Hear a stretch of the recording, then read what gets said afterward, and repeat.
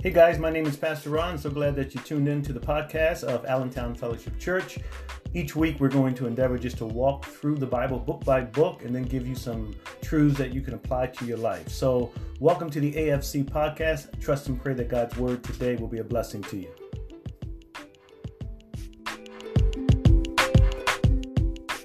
Mark chapter 5.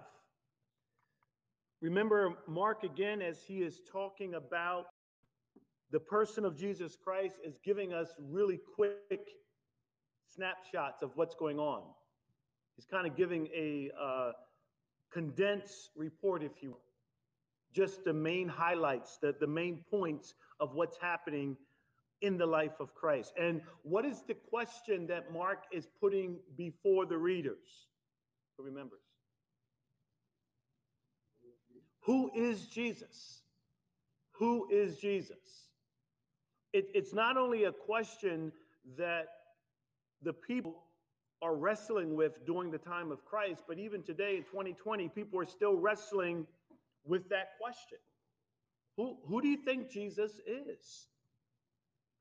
Remember, C.S. Lewis said that either he's a liar or he's a lunatic or he's Lord. But I'm paraphrasing. He goes on to say, Jesus leaves no room for ambiguity or just, well, I'm just not sure. No, Jesus does not leave room for that. When you look at the things that Jesus said, the things he did in his life, you have to come to a conclusion. This man was crazy, or he's a bold-faced liar because he called himself God, or was this the Lord? Was this the Son of Man? Was this God in the flesh? And we have seen up to this point, as Jesus is beginning to do these miracles, the crowds are gathering, right? The crowds are following him. The crowds are listening to what he has to say. No doubt many people are starting to believe in him. Many people are still not sure. They're questioning who he is. Even his family kind of thinks he's a little crazy. Everybody is all over the map in what they think about Jesus Christ. And we're going to see in the narrative here as we continue, Jesus again is going to demonstrate that he has power over illness. He has power over death. Our previous narrative, he calmed the sea, right? Remember, he also cast the demons out of the man that was possessed with the legion of demons. We see that Jesus has power over creation, over the demons, over physical illness, and now ultimately over death. Mark is painting this picture. This is who Jesus is. He's more than just a rabbi, more than just another teacher with another school of thought. He's God in the flesh. He is God who stepped into creation with a far greater purpose than just giving some good moral lessons, to become the Lamb of God, to take away the sin of the world. So we're going to pick up in Mark 5, verse 21. Let's pray. Father, we pray now as we look at this portion of Scripture. Open up our eyes that we might understand. Help us to know you better as a result of what we read and study today. In Christ's name, amen. Starting at verse 21, and when Jesus had crossed again in the boat to the other side, a great crowd, there it is again, right? You keep hearing about these crowds, gathered about him, and he was beside the sea. Then came one of the rulers of the synagogue, Jairus by name, and seeing him, he fell at his feet and implored him earnestly, saying, "My little daughter is at the point of death. Come and lay your hands on her so that she may be well, so that she may be made well and live." Jairus, ruler of the synagogue, this would have been a man with great honor. This was not a rabbi, but he's a ruler of the synagogue. He's kind of like the administrator. He lined up the speakers. He made sure the scrolls were in their right place. He made sure that all the people who are supposed to be in here are in here, that the unclean Gentiles would not be coming in if they're not supposed, like he's kind of like the administrator, if you will, but it's a place of honor. People would have respected him. Notice Mark gives us his name, Jairus. You say, well, what's the big deal there? We're going to see in a moment. And he has this need. His little girl is at the point of death, sick and about to die. Notice how he approaches Jesus. He doesn't walk up to Jesus and say, hi, I'm Jairus. You do understand who I am, a ruler of the synagogue. I need you to do something for me. He doesn't do that. Notice what verse 22 says. He fell at his feet and implored him earnestly. He's begging him, please come. Please come. Jairus, ruler of the synagogue, begging. Now, did he know that Jesus was the Son of God? I don't believe he did. But he knew enough about Jesus that this Jesus of Nazareth has the power to heal people. He knew that. He knew that this is the man that the fame is spreading all around town about. Perhaps he heard the story about other people that are not even recorded that Jesus would have delivered. Remember, all the works that Jesus did, all the healings that he did are not recorded. We're getting snapshots. Jesus probably healed a lot more people of illness and cast out a lot more demons than we have recorded. So no doubt, in light of the fame that we see growing in the crowds, no doubt, word got back to Jairus. Jairus knew, this is the man. If I can just have you come, I know you can heal my daughter. He's desperate. He's desperate. But he had faith that Jesus could heal his little girl. Now watch what Mark does as we move on in this narrative, because he's going to put this story right up against another encounter. But it's important that we don't look at these as two separate events, okay? Keep that in mind. All of what's going on in these verses is all happening at the same time. So Jairus, we just saw, made his claim or his request. Look at verse 24 now. And he went with him. That is, Jesus is going with Jairus. Jesus is like, okay, let's go. Let's go. Your daughter is at the point of, she's not dead yet. She's at the point of death. Let's go. They begin to go. Remember, there's crowds all around. People heard Jairus make that request. What would have caught their attention? Because remember, he fell down at Jesus' feet. And Jesus is like, come on, let's go. He's on his way to heal Jairus' daughter. And look what happens. Look at verse 24. And he went with him, and a great crowd followed him and thronged about him. That word means pressed against him, packed all around him.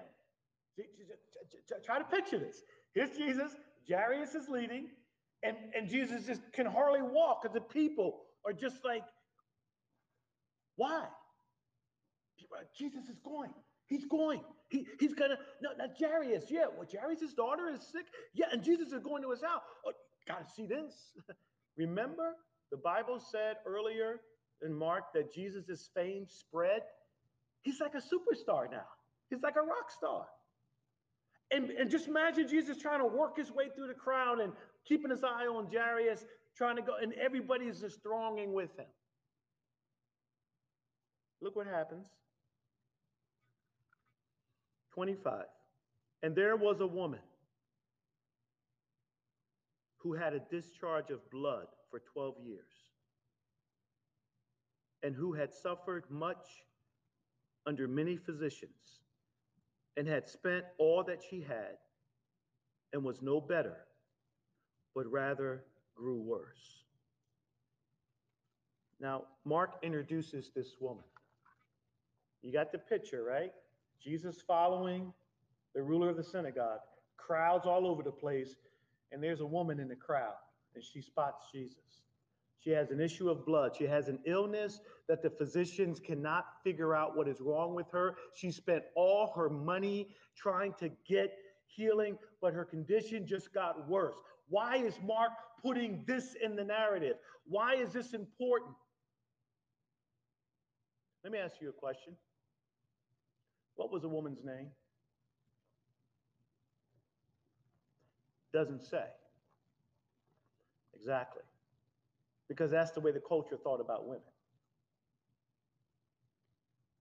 Strike one. Strike two.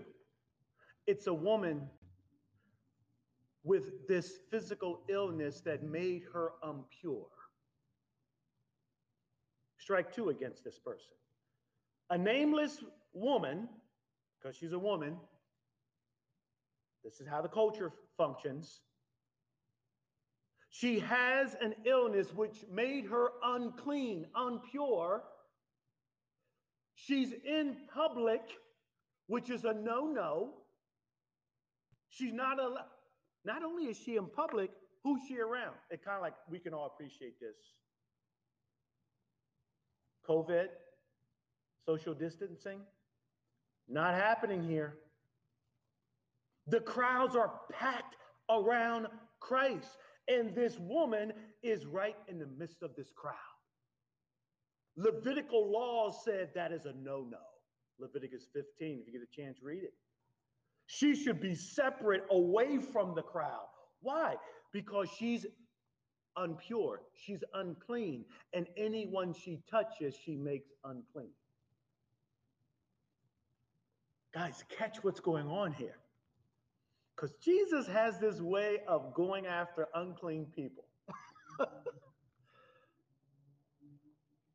She's desperate. Jesus following Jairus, man of honor, woman who's an outcast, following Jesus. He's going to help the man of honor, ruler of the synagogue. Everyone will look at him as being a man who's a religious guy, man that's clean. Jairus is his name. Here's some woman, unclean, impure, reaching out to Jesus. You see the picture? You see what's going on? Now look what happens as it unfolds. Verse 27.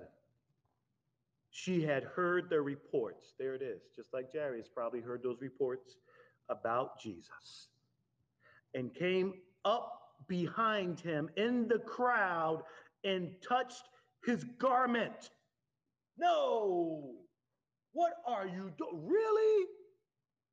You are not to touch anybody. You are unclean. Look at the risk this woman took.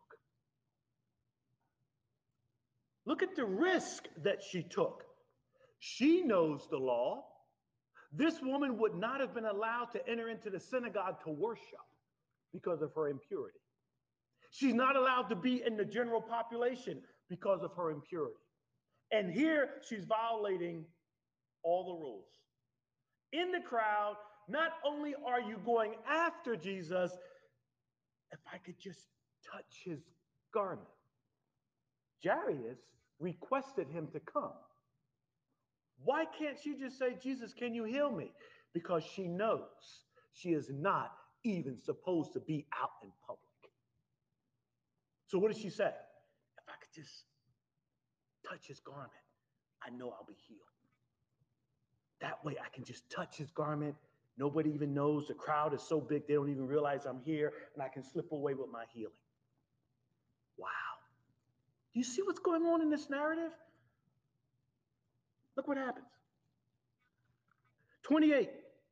For she said, if I touch even his garments, I will be made well. Same faith that Jairus had. Come, Jesus. My little girl is about to die, but I know if you come, what did Jairus say? If you just lay your hands on her, she may be made well and live. The woman is saying, if I could lay my hands on Christ, I could be made well. Do you see the faith of these two people? They believed in what Jesus could do. Two economic backgrounds totally different. Two social standings in society that are totally different. Man of honor, woman of unclean. A man that we know by the name of Jairus, an unknown woman who nobody cares about. Yet they had the same faith in Jesus Christ. Same faith. Both desperate.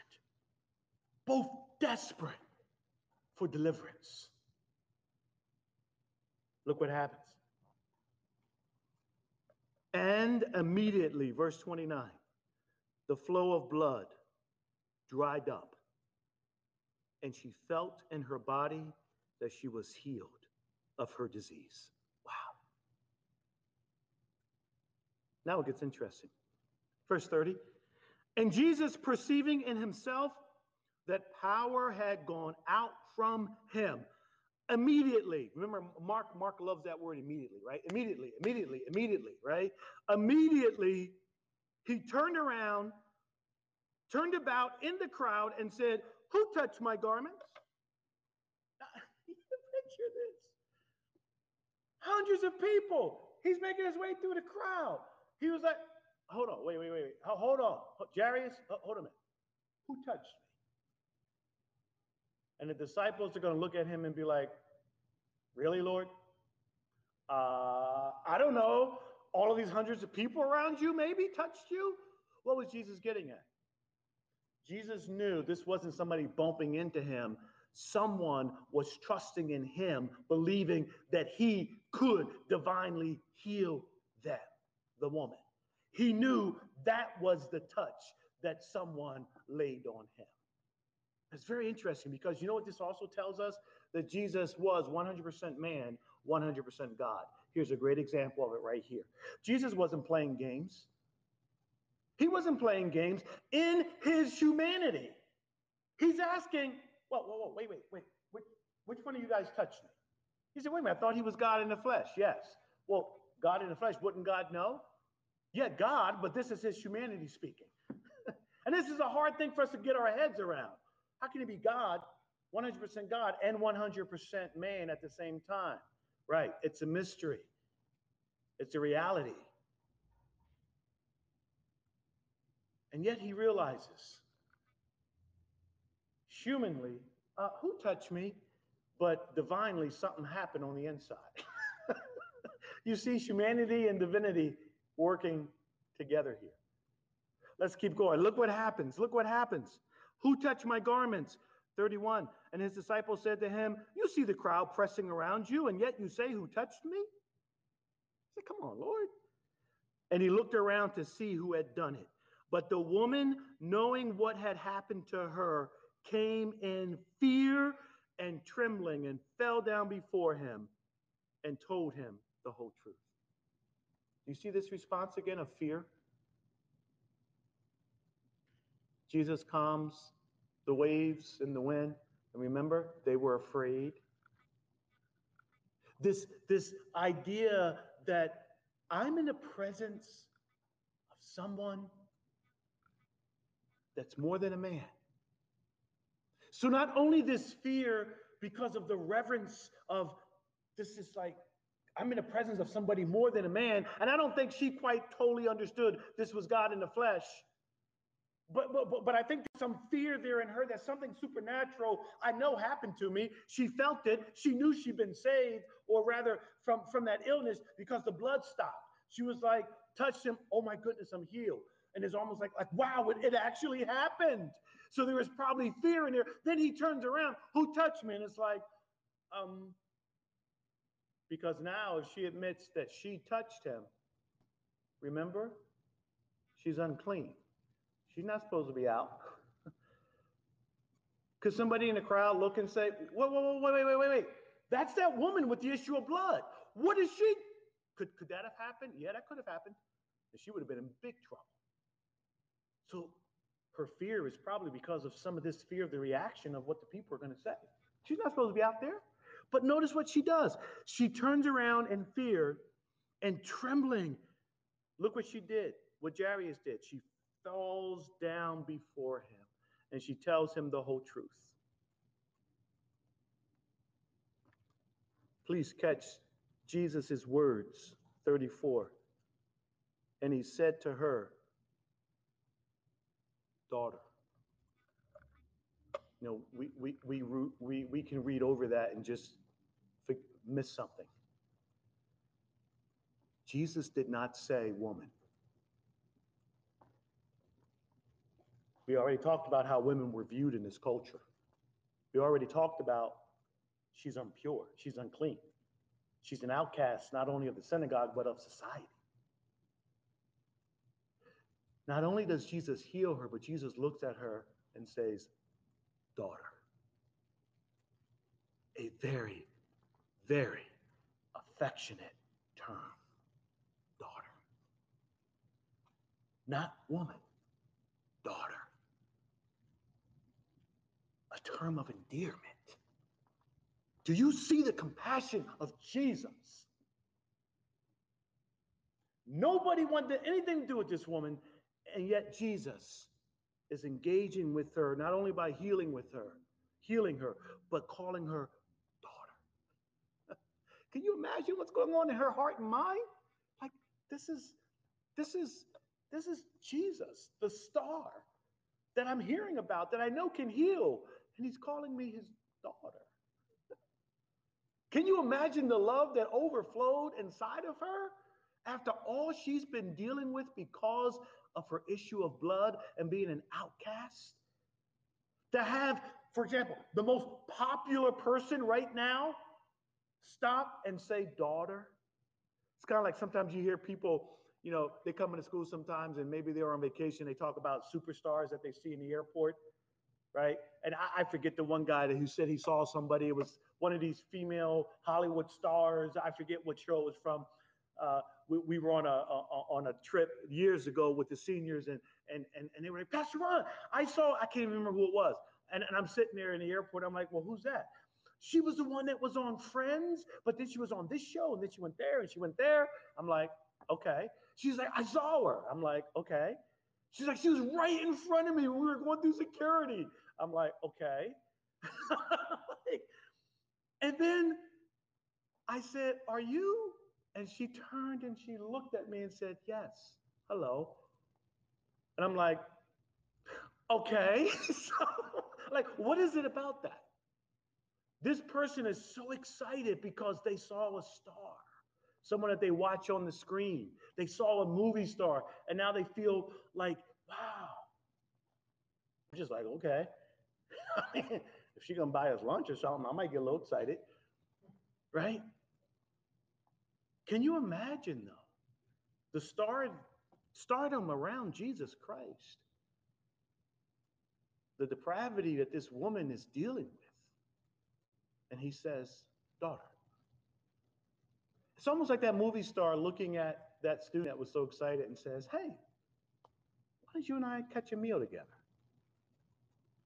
Like bringing himself down to the lowly, to the outcast, to the marginalized, to the ones that nobody wants to have anything to do with. Jesus takes time with these types of people. He's trying to prove a point. I came to save that which was lost. I came for those who need a physician. Now there he's talking about a spiritual physician. But even though ultimately he's headed to a cross to lay down his life to deal with our spiritual condition, along the way you see him stopping to take care of physical conditions. That's the compassion of Jesus Christ. You understand what I'm saying? This woman is overwhelmed. Daughter, 34, your faith has made you well. Go in peace and be healed of your disease. Now, let me make this comment because it's very important. This is not a promise that God will heal every time we ask God to heal us. This is not the woman's faith in and of itself. That's not what this means. These faith healers on television send in $100 and we'll send you a vial of holy water, or we'll send you a prayer cloth, and just touch that cloth and God's anointing will come out of that cloth. That's baloney. That's baloney. This woman was healed not because she touched a garment. This woman was healed because of who was wearing the garment. There's a difference. And faith healers today exploiting passages like this for their own self-gain. This woman's faith was in a person, Jesus Christ. That's why she got healed. Her faith was in Jesus, and he granted her requests. This is not a blanket statement that God will heal us every single time. This does not mean if you're struggling with illnesses or bodily aches or whatever the case may be, and you're praying for God to heal, that God will always heal. There's sometimes God chooses not to. So when these people get on the air and say, you don't have enough faith, that's why you're not healed. They don't know scripture. Paul prayed 3 times that God would remove a thorn out of his flesh. And God said, no, my grace is sufficient. There are times where God allows you to still deal with the illness. But in this particular case, by God's grace, Christ grants the healing. He grants the healing. Now remember, this is happening while Jesus is on his way to Jairus' house. And look what happens. The crowd is watching all this. 35. While he was still speaking, there came from the ruler's house someone who said, Jairus, your daughter is dead. Wow. Why trouble the teacher any further? Remember, he was headed there. Got sidetracked by the woman. Now somebody works his way through the crowd, comes to Jairus. Jairus, forget it, man. She's gone. She's gone. Wow. Can you imagine the emotion of Jairus? Can you imagine, like, maybe if we wouldn't have stopped to deal with this woman, maybe we would have made it on time. Lord, I don't know what Jairus is thinking. It doesn't say. But notice what Jesus says. They tell Jairus, guess what? It's too late. Your daughter's dead. Why are you troubling the teacher any further? But overhearing what they said, Jesus said to the ruler of the synagogue, do not fear, Jairus, only believe. Wow. Don't worry about what the circumstances are right now. Don't worry about this report that your daughter's dead. Don't fear, only believe. Look what happens, 37. And he allowed no one to follow him except Peter and James and John, the brother of James. They come to the house of the ruler of the synagogue, and Jesus saw a commotion. People weeping and wailing loudly. And when he had entered, he said to them, why are you making a commotion and weeping? Now understand, in this culture, when somebody died, there were professional mourners. The law had stated that you got to have at least, I believe, 2 people playing the flute and 1 person lamenting. Can you imagine? Like, you got to have that. You a Jewish person and somebody dies, the synagogue and the rabbis are going to make sure, now wait, make sure you get mourners. You got to have mourners. And even if you were poor, okay, well, the minimum is 2 flute players and 1 person crying. What is that all about, right? I don't know if it was the Jewish people's way of saying that life is valuable, and so we're going to make sure somebody's mourning. I don't know. But the point is, this is the ruler of the synagogue. How many mourners you think he has? He don't have 1 or 2. He probably has half a dozen, a dozen. When Jesus walks up on this scene, this is the ruler, because of his honor, his prestige. There is a commotion going on. Can you imagine people just crying and wailing and instruments playing? Culturally, that's what you do when somebody passes away. You know, I couldn't help when I was going through this. I thought about my sister. I thought about my sister at her funeral. It's weird how your thoughts go different places. And the connection there was because of my brothers being police officers. When my sister passed away, many of the officers came to pay their respect. I don't know if you remember, William, but I think I counted 29 police cars at her funeral. Remember, as we were going by, and I'm just counting 1, 2. It's like, wow. When we went inside that funeral home, there was a sea of blue. Remember that? I'm like, wow, that's what's going on here. Because of who Jairus is, there's probably a host of people mourning on his behalf. And Jesus does something that is so countercultural. 39. And when he entered, he said to them, "Why are you making a commotion and weeping? The child is not dead, but sleeping." Now watch this, verse 40. And they laughed at him. Who laughed at him? The people that were mourning, the professional mournings. So they went from, oh my goodness, what? I mean, that's literally what happened. Remember, they're professional mourners. They're really not mourning. They're faking it, if you will. They go from mourning to laughing at him. He says, the child is not dead, but he put them all outside. Get out, get your instruments, get out, go. And he took the child's father and mother and those who were with him, went in where the child was. Taking her by the hand, he said to her, Talitha Kumi, which means, little girl, I say to you, arise. And immediately the girl got up and began walking, for she was 12 years of age. And they were immediately overcome with amazement.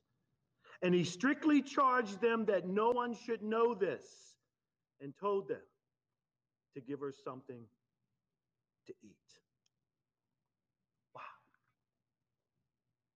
That little phrase that Jesus said to this little girl is kind of like this. You can't really see it in the English, but it's kind of this idiom where the Jewish mother would walk in and say, sweetheart, it's time to wake up.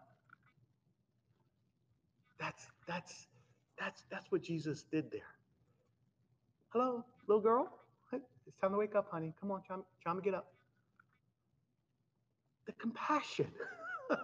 Just like, daughter, your faith has made you heal. Little girl, time to wake up. Come on, time to get up, sweetie.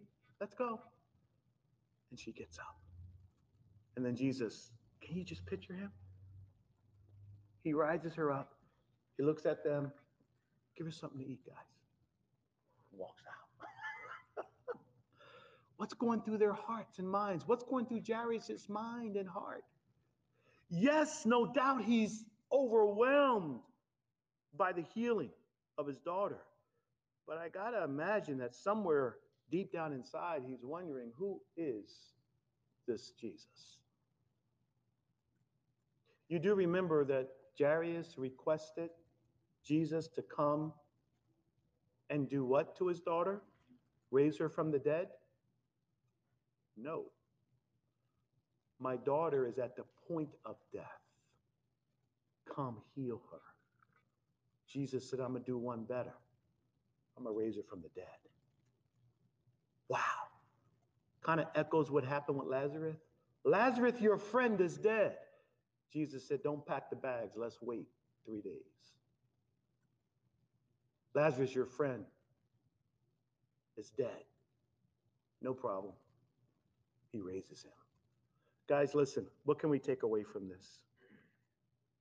One, you see the compassion of Jesus Christ. He is a man of compassion.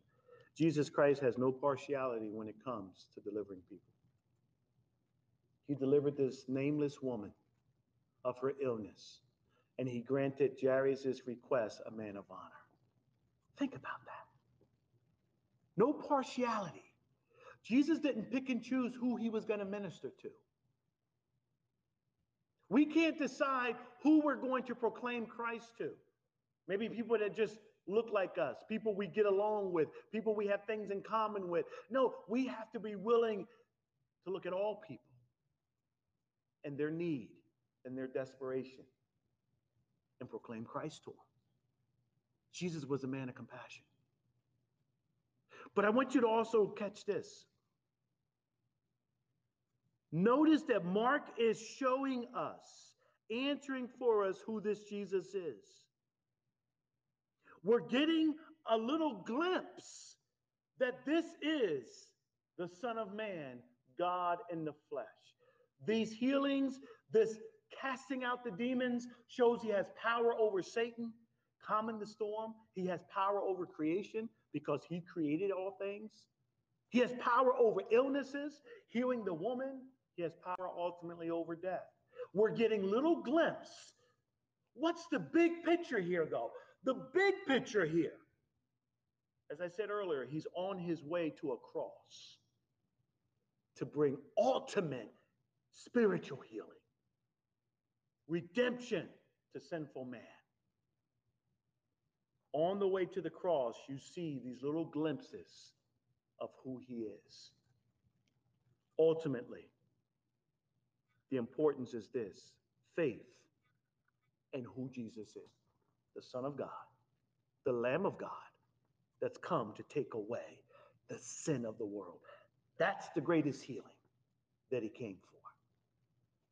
And yet, in the midst of going to that cross, you see him stopping and showing compassion to people along the way. The importance of faith. It's not about having faith in some object. It's about having faith in a person. And that person is Jesus Christ. So I pray that as you look at your own life, you begin to answer this question for yourself. Who do you say Jesus is? Do you realize? Do you believe? Do you have faith in the person of Christ? Not only has he come to deliver you from the power of sin and to give you a relationship with a holy God, but even now, living in this life, as you and I as believers are on our way into eternity, even now, day by day, he has the power to give us wisdom, to deliver, to be what we need him to be now, right? Sometimes Christians keep looking to the eternity and they forget we're in relationship with Jesus now. You can pray and ask Jesus now for wisdom. You can ask him now for physical healing, but understanding I might not get physical healing, but he does promise he'll always give me wisdom. He does promise he'll always give me his strength and his grace to deal with anything I got to deal with now. But then pull the camera back and realize, but I got my greatest need already taken care of, my salvation. That's ultimately what he accomplished for me. And one day, all things will be made new, and we will be with him throughout eternity. This is who Jesus is. This is who he is. And I pray and trust that you know him. God, thank you for Jesus Christ.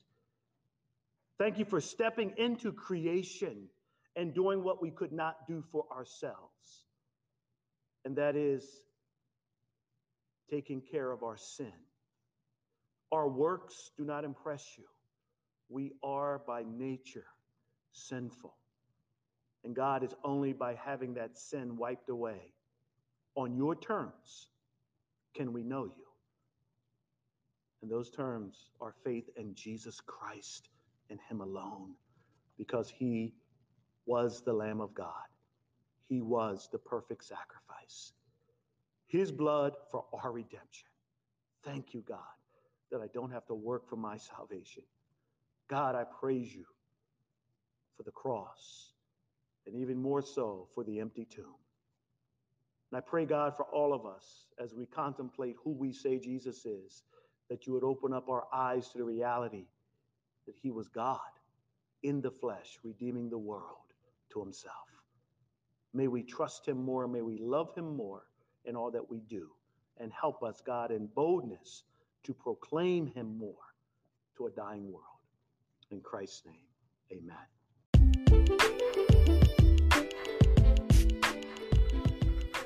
Thanks for tuning in to the AFC podcast. I hope and pray today's word has challenged you to align your thinking with God's word. If you would like to come visit us for one of our services, we would love to have you. We are located at 457 West Allen Street in Allentown, Pennsylvania. We are in what is called the Daybreak Room, which is housed in the Dubs Community Center.